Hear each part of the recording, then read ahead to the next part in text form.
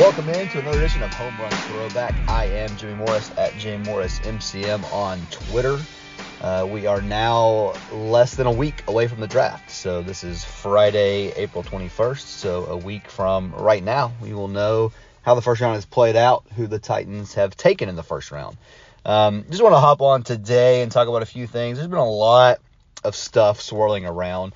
And Mike Herndon at Mike Miracles on Twitter, I mean, you all know him. I thought he really nailed it the other day, talking about how I can't remember the exact tweet, but basically he was saying, this time last year, everybody was talking about how great next year's quarterback class was going to be with Bryce Young and C.J. Stroud. And now, we've had all these reports this week about teams not being very high on Stroud. And so it's just kind of how the cycle goes, because you've heard a lot of people say, well, don't take a quarterback this year because next year's quarterback class is way better. But by the time we get to the draft next year, we will be having these same conversations about, well, this guy can do this, but he can't do this, and this team thinks this about him, and blah, blah, blah, blah. And I saw somebody else on Twitter the other day say that the draft process is about 3 weeks too long, and I think I tend to agree with that. We just get to this point where it's just this recycled regurgitation of information, and everybody's overthinking everything, and everybody's talking, but nobody's telling the truth. And so, just a lot of stuff that goes on this time of year. And, we see it every year. It's no surprise. This year's no different than any other year. But just really interesting that point that Mike made up. I thought it was really a good one. Like I said, so the bigger thing that that has been reported, however you want to say that this week, that, teams are not as high as on C.J. Stroud as, maybe people think they are.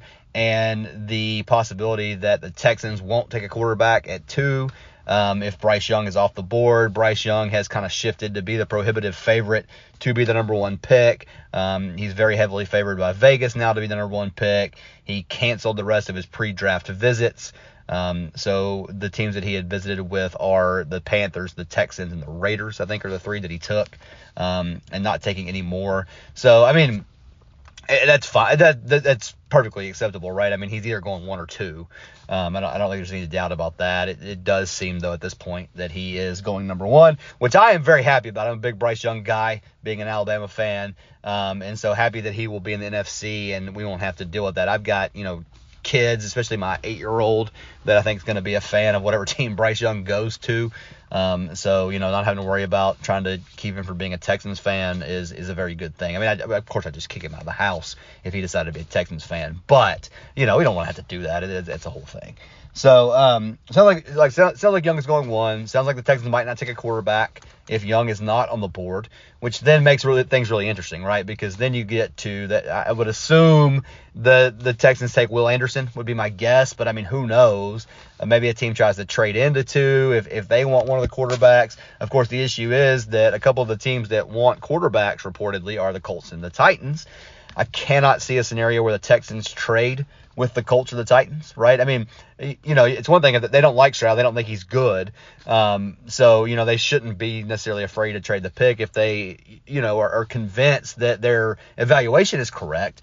But at the same time, if you trade that pick to somebody in your division and they draft that quarterback and he beats you for the next 10 years, you have to hear about it every time. So I just would imagine that the price for the Titans or the Colts to get that pick would be astronomical. But then you got the Cardinals at 3, which we assume are not taking a quarterback. Obviously, they have Kyler Murray, so they are that pick would be very much in play. Do the Colts get nervous and try to move up and get that pick so that nobody else can move into it and get a quarterback that they like? Been a lot of Levis to the Colts stuff, which is fantastic with me. I hope they take Levis. I think he's going to be terrible, so I think Indianapolis should absolutely take him and set themselves back another few years. That would be great. There's Anthony Richardson also in there who I'm not sold on. Again, my thing is, if you're going to be a good quarterback in the NFL, I need to have seen you be a good quarterback consistently in college, right? And so I just didn't see it from Anthony Richardson. You watched the Utah game; it was fantastic.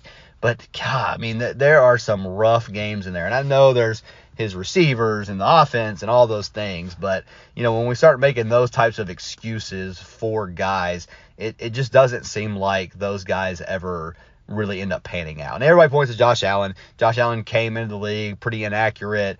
It was rough at making decisions. Josh Allen has gotten way better at those things. Obviously, he's one of the better quarterbacks in the league now.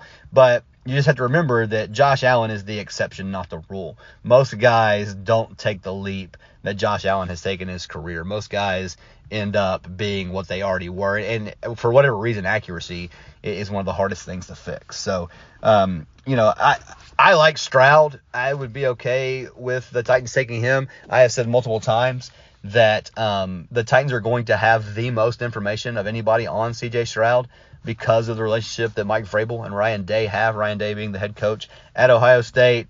Vrabel tried to hire Ryan Day to be the offensive coordinator of the Titans when he got the job.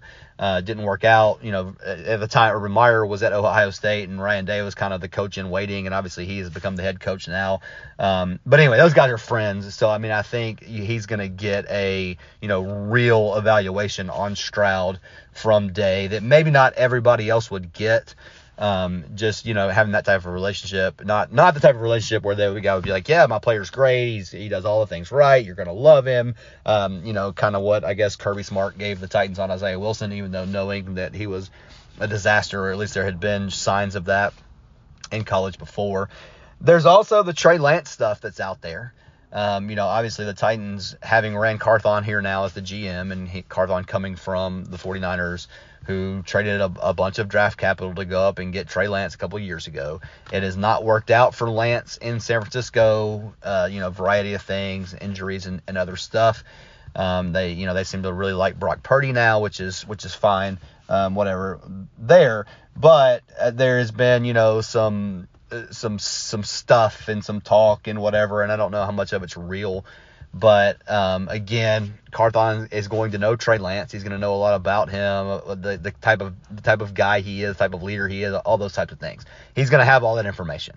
And so if, he feels good about that type of stuff and wants to bring him here, listen, I'm fine with the Titans taking a flyer on that. Now, I say I'm fine with it. Of course, it would depend on the price, right? I don't think they should give a first-round pick to get him because, even as much as the 49ers gave up, Trey Lance has shown basically nothing to this point. Again, some of that stuff's out of his control. Injuries, the one game he played in last year, one of the games he played in last year was a monsoon. So, it's hard to evaluate a guy, in that context. But if Ran Carthon feels good about where he is, I am perfectly fine with the Titans taking a flyer on him. You get, a late day 2, day 3 pick, and bring that guy in and see what he's got. He's still on his rookie deal.